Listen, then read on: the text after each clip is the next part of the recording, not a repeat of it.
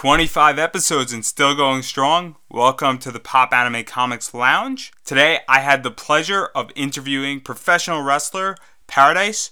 But before we continue, I'd like to give everybody a fair warning that this interview had some technical difficulties and the audio is not the best quality. So please bear with it as we continue with this podcast. And I would like to remind everybody, please check out popanimecomics.com for articles relating to anime, comics, and pop culture. So without further ado, let's dive right into this interview with professional wrestler Paradise.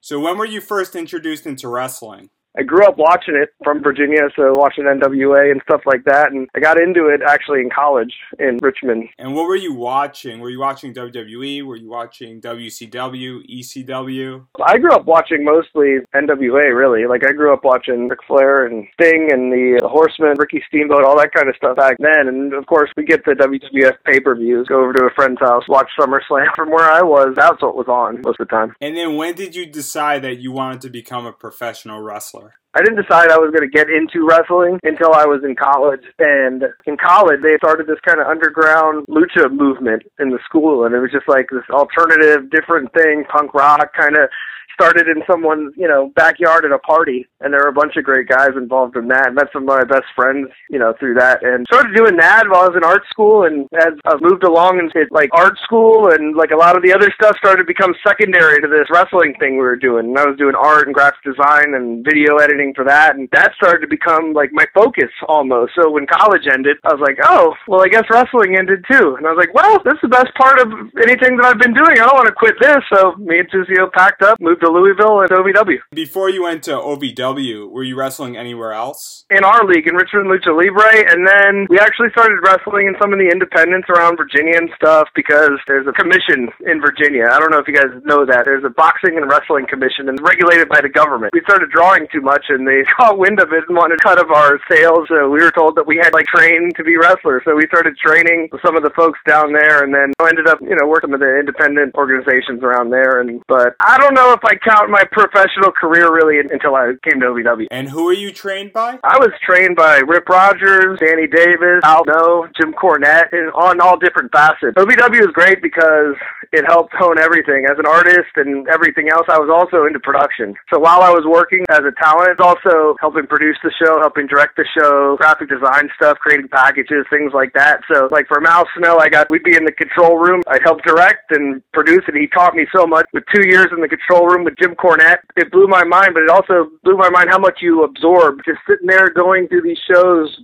with these guys and helping put these things together, how much knowledge you can absorb. And Danny Davis, so knowledgeable, and Rip Rogers, literally, say pound for pound, the best trainer in the world in professional wrestling. The close second right now is Nick Dinsmore, who actually just opened up a school, a Midwest wrestling school. And just guys that know the business inside and out, lived it, breathed it, ate it every day for, the better part of 3 decades. Some of the best training in the world. Not to mention all the other guys that would rotate in and out. They're like Shelton Benjamin, Gail Kim, Brock Lesnar, CM Punk, Colt Cabana. So it was a pretty cool time. So you came to OVW and Derby City Wrestling in 2007. How did you find these promotions and how did you become part of their rosters? Well, Derby City was the developmental for OVW, which was the developmental for WWE. So when we went there, WWE was still there. Al Snow was running the program, and most of the people there were signed that were on OVW. So they created a splinter brand, DCW, basically Derby City, to have a secondary television product. They tape OVW on Wednesdays, they tape Derby City on Thursdays. So you get a chance to go to the OVW house shows. Not a lot of people did, though. Not a lot of people that weren't signed did. I think guys were scared or intimidated or whatever, but we went there. We immediately started going to the house shows trying to get pop. And Al Snow's so creative. He wanted to use everybody. If you fit something that could be on the show, he would use you, whether it was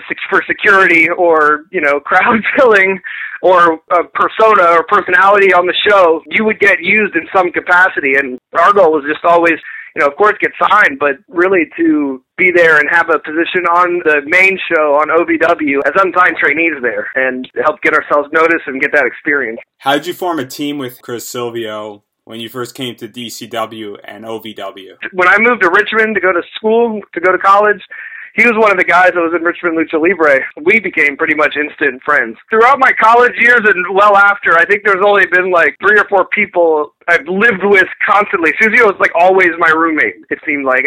I feel like for 20 years, Susio's been my roommate. I kind of like go into the next room sometimes to see if he'll make me a grilled cheese still, but he's not in Nashville, so where I am. I just forget. You're around those people so often for so long. So it was automatically, it was a no-brainer. We had to stick together anyways. We were kind of the same size. Neither one of us were the size of a Jay Bradley or a Colt Cabana or a Ricky Ortiz, any of those guys, so we needed to find our own niche.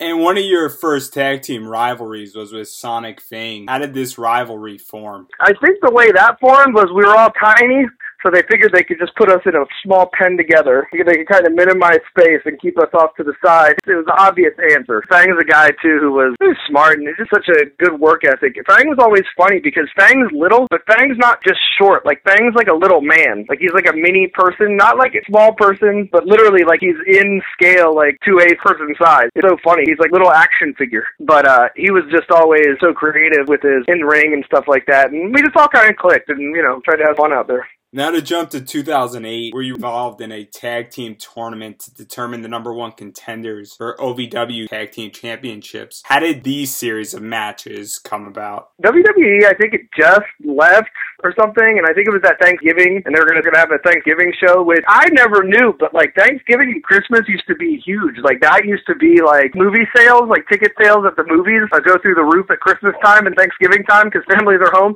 Like they used to go watch wrestling. So those shows used to be like some of the best-selling shows of the year. The big promotions would run like 3 shows with like 3 rosters. They do a day and a night show and then have them like in 2 different places at the same time operating because the desire to see pro wrestling during the holidays was there.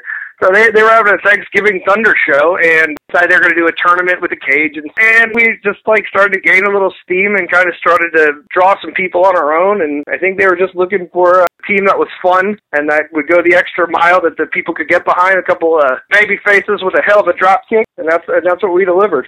And you just mentioned a steel cage. How do you prepare for a steel cage match, let alone jumping off of a steel cage match? We've already had steel cage matches before we got there, so we were well-versed. But OVW has the biggest cage I've ever seen. It's like 18 feet higher. It's gigantic. It's like 2 of the giant fences that you shouldn't climb over to get into your neighbor's yard, like stacked on top of each other. There was no way to prepare for falling off that thing. Like that was just something that in the moment you just decide, just do it or not. I made my peace with God and the Easter Bunny and jumped off that motherfucker. I'm still alive to speak about it today. And to do it a second or third time, I think. I think I did it a couple other times, too. Now, you eventually won this tournament. Why do you feel that you were afforded the opportunity to become the number one contenders for the tag team titles? I think they were just looking for something new. I think we had a fun look. Our merchandise was selling well. It was something a little different, a little new. It wasn't bad guys dressed as terrorists. I think they wanted something new, and and probably also because they knew I was a moron and would jump off the cage.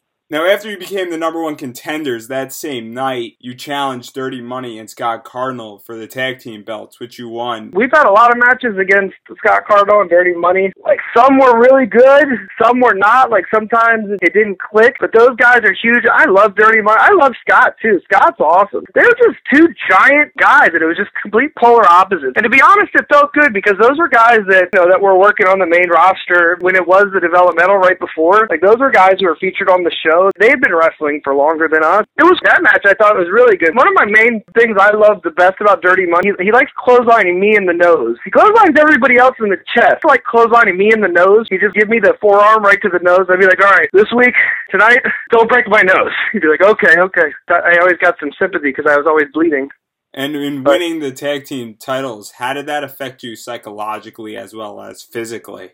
Whether people say wrestling is phony or whatever it is, at some point it's nice, cool, because literally you are carrying the flag for that division or the flag for the company in some way. When you win a belt, finally, you get good enough to be recognized for being not only good at what you do, but you're being recognized as somebody they trust to carry on the business and carry the flag for the company in some way. That feels really good. This is somebody's business. Personally, other than yours, you're your own brand. You're running your own market basically with your other bookings. But this is somebody else's livelihood too. Like, this is Danny Davis's baby. This is what he does. This is his company, and he's giving you the opportunity. He gave us the opportunity to carry the flag for him. It makes you feel really good. The only downside is once you get that, you're always hungry for more. It's like being a drug addict. Now, going into 2009, you had some intense rivalries with Dirty Money and Scott Cardinal exchanging title victories over each other. How do you feel that rivalry played out as well as the matches with them? A lot of it was cool because sometimes we wouldn't agree on stuff. Sometimes the stuff that was happening in the ring was way more aggressive than usual. So I thought it made for really good matches, and we were drawing houses with it, and whether it was them or the Mobile Homers or working 60-minute matches, we were starting to draw really nice-sized houses. For those feud that was with us featured as the main event, it was a good time. And also in 2009, you and Susio split and you became a singles wrestler. How did you feel about transitioning into singles wrestling? I was ready, definitely, just to try something new because we had been singles wrestlers before. We were a tag team also. We've been like a tag team and not a tag team on and off for as long as we've been wrestling. So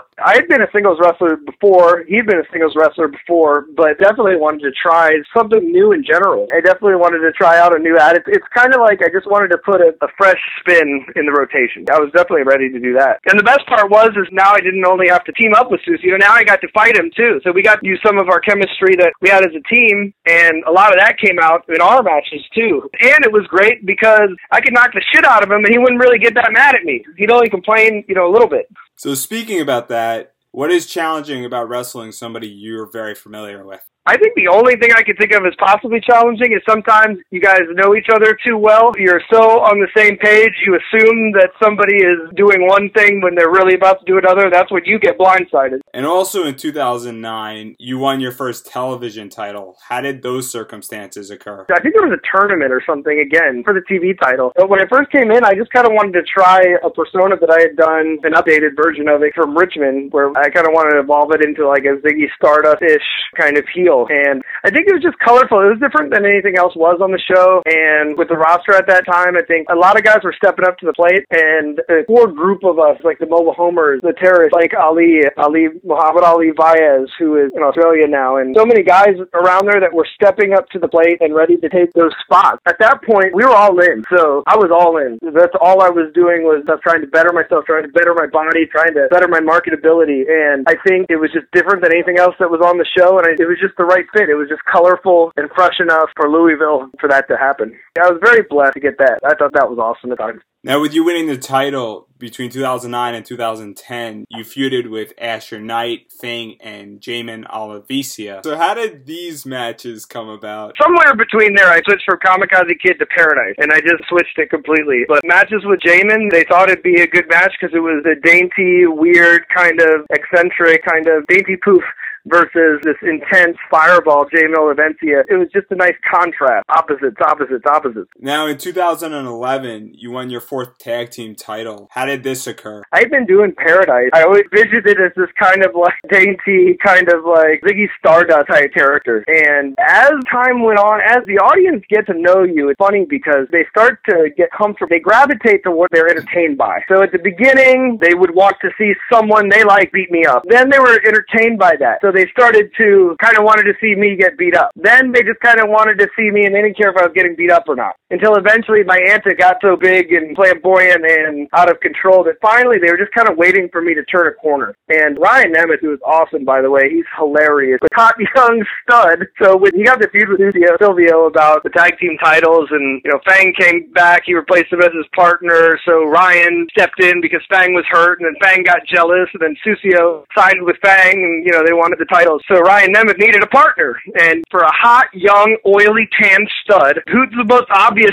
choice for that likes or loves hot, young, oiled up, tan studs? Paradise. So when I turned that corner, when I came out that night, it was one of the Saturday night specials. It was one of the first ones that Jim Cornette had run. When I came out that night, I was never able to turn bad again in Louisville. I could never be a heel again. And my character just evolved into the next evolution, and it was like this mix of like Michelle Tanner and Hello Kitty and Eugene. So it kind of took its own wings and flew off into the stratosphere somewhere. So how did you feel about this team ending so soon? Man, to tell you the truth, I was so happy because the reason the team was ending was because Ryan got signed, and that was great. He always had a great look. He always bona fide star. His timing, vocally on the mic and acting and just everything. So I was super happy for him. I was sad that I didn't get to work with him a lot longer, but that's why we're there. We're there to get jobs and move on. That's the goal. And if at the time they were signing him, somebody was accidentally watching me, and that means I contributed at all to him getting signed anyway, that's good in my book. So I mark that as a happy day. Plus, I got to make a really cute video about our breakup, kind of a reminiscing. It's on the internet somewhere. Now, after your breakup, you got another shot at the TV title. How did you feel about getting another shot later on in your career versus earlier in your career? I've been around the horn a bunch of times.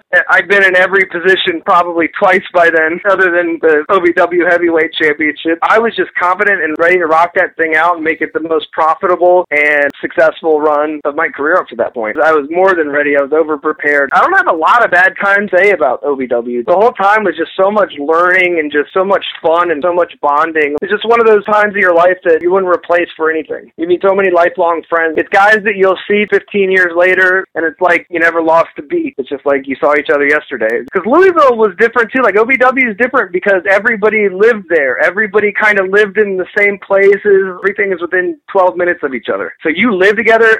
We got to stack 5 in a house at a time. A lot of times the guys worked at the same jobs because you had the same circles and you had to keep the same kind of hours because you're wrestling, 5 times a week. Susie said before we worked, 4 times a week. There would be weeks where we had shows on Tuesday at like the bingo hall, and then it'd be like Wednesday TV, Thursday TV, Friday night in Clarksville, and then it'd be like Saturday night and Sunday at Expo 5. 6-7 days a week sometimes we'd be working, and you had to find a way to live while supplementing your income along with your merch and any of these bookings, whatever deal you had worked out with Danny, but you had to find a way to live that entire time. So you're around these people like 24 hours a day. That's why those bonds are so strong. 8 years of being around these same people. Of course, it was a rotating door too, so there's always new people, but there were guys, when I got there, we were there at the same time when I left. There were guys there for 8 years or so, and you're around 24 hours a day. Now, you also were part of another team called the Mascara Mafia. How did that form? That was a really cool storyline, actually, and that was a cool situation. And I got to give all the credit in the world to Brandon Espinoza and Al Snow, and it was a really cool thing. It was like, basically, Paradise was getting bullied by Brandon Espinoza because apparently Brandon Espinoza thought he was homosexual. Now, Paradise never really said either way about his sexuality because in truth, it really doesn't matter.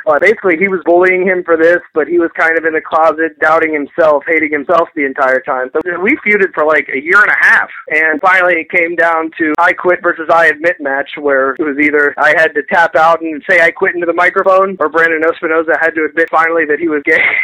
And his character had to admit it, and it was so funny. He had this sidekick, and it was his childhood friend. It always was referred to as, his name was just Chris. So it'd be like, so is it Crystal or Christopher? Just Chris. So I beat him in that match, picked him up, gave him the big hug, and it was great because we had a bunch of LGBT people come out, really support. They came out with the rainbow flags and everything to support this character in this feud because it was, number one, it was topical at the time. But number two, it was cool because while doing some stuff that was stereotypical just to be fun, the message, people were getting loud and clear. I didn't find out about this till later, but like the message of just being yourself and not caring about what other people think and be you went through to people. Like I got letters from kids, and one of them was like an 18-year-old kid. Like, I came out of the closet because of Paradise, because the story we were telling. And I was like, man, we're just doing this regional wrestling show, having a ton of fun and just trying to show this good message. It was affecting people for real, not just in the way that they're affected someone for real. That was just a cool thing to have happen. It kind of snowballed. Paradise was just a babyface character,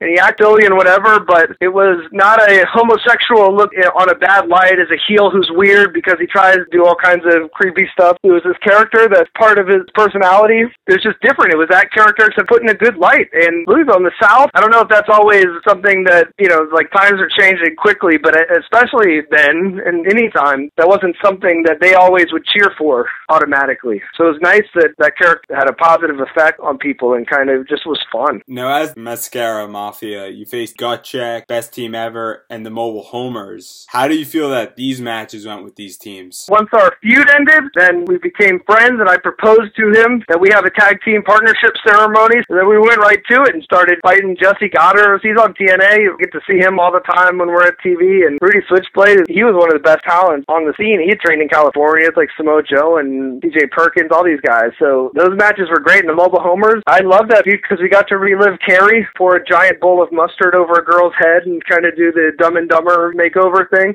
I think with the mobile homers, the most fun that we had with that wasn't even the matches or at the house shows or anything. One of the times with the vignettes, the storytelling that didn't happen, the parts that didn't happen in the ring were some of the most fun that happened. But yeah, we had a great ladder match with the best team ever. Those guys, you got to watch out for Mr. Spectacular Jesse Goddard. Yeah, he's going to be making waves. He's so talented and very smart too. So you just spoke about Jesse Goddard, who's in TNA. Yeah. And you are a producer on TNA. Right. How did you transition from OVW to being a producer on TNA?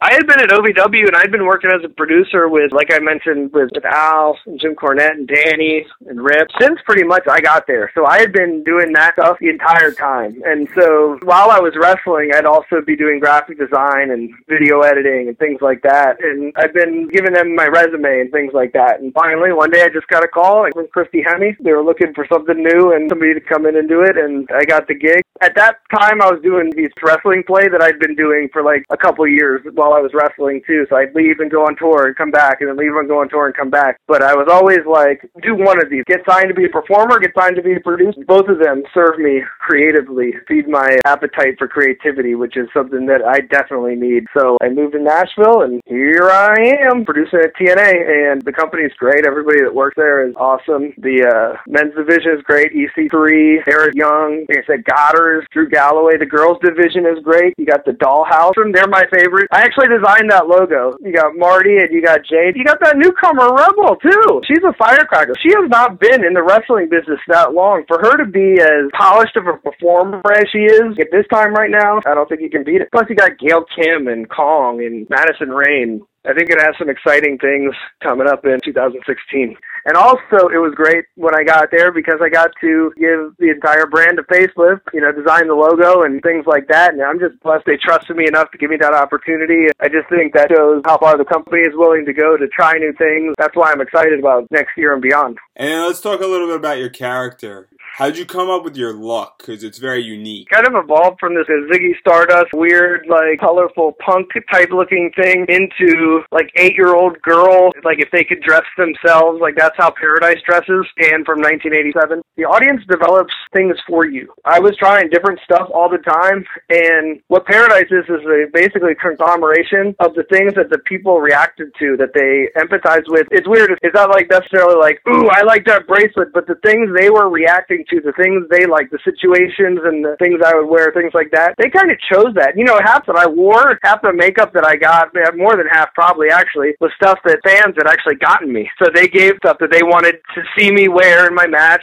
and things like that. So they dressed me. And then finally, before we get into promos, do you have any advice for people who want to get into the wrestling business, either as a wrestler or a promoter or a producer? It's cool to be a jack of all trades. I not only understand how to work in the ring, but I understand how to work behind the camera, and that has helped me extensively. I'm not a big guy. I weigh, biggest I've ever been was 200 pounds, so I am not a huge dude. I don't have that on my side. I think it was always trying to learn how to cut your promos, do your personality, try to give yourself a great personality, try to work on your body, and then meanwhile try to understand the rest of the things about the business that the other people are doing. There is nobody in the wrestling business that's working for the show that is more important than the other. The performers, talent, of course, they're number one because without them, there's no show, but it's also the same with everybody else, from the director all the way down to the guy who's selling popcorn. Without them, the machine doesn't work. So my advice is do other things while you're wrestling and learning your craft and honing your craft, but also within the business,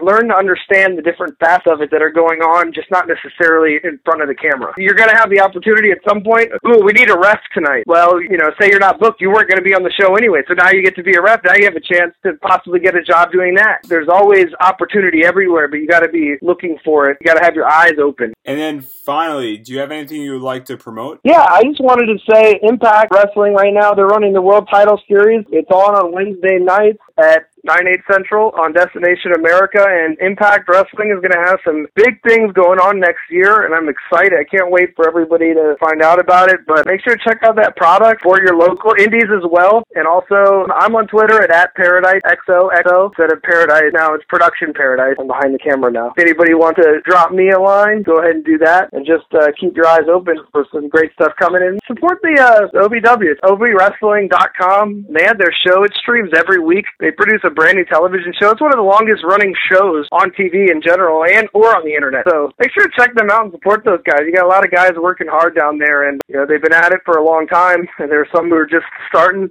But in a lot of ways, those are going to be the people. Some of those guys are going to be people that you see future basic cable package Monday or Wednesday nights. Thank you for bearing with me, as this podcast is not of the best audio quality. And remember to subscribe to this podcast wherever you can find your podcasts. And please follow us on Twitter at Pop Anime Comics and like our Facebook page, Pop Anime Comics, for all updates regarding this podcast, as well as the website popanimecomics.com. Till next week, everybody, have a wonderful week.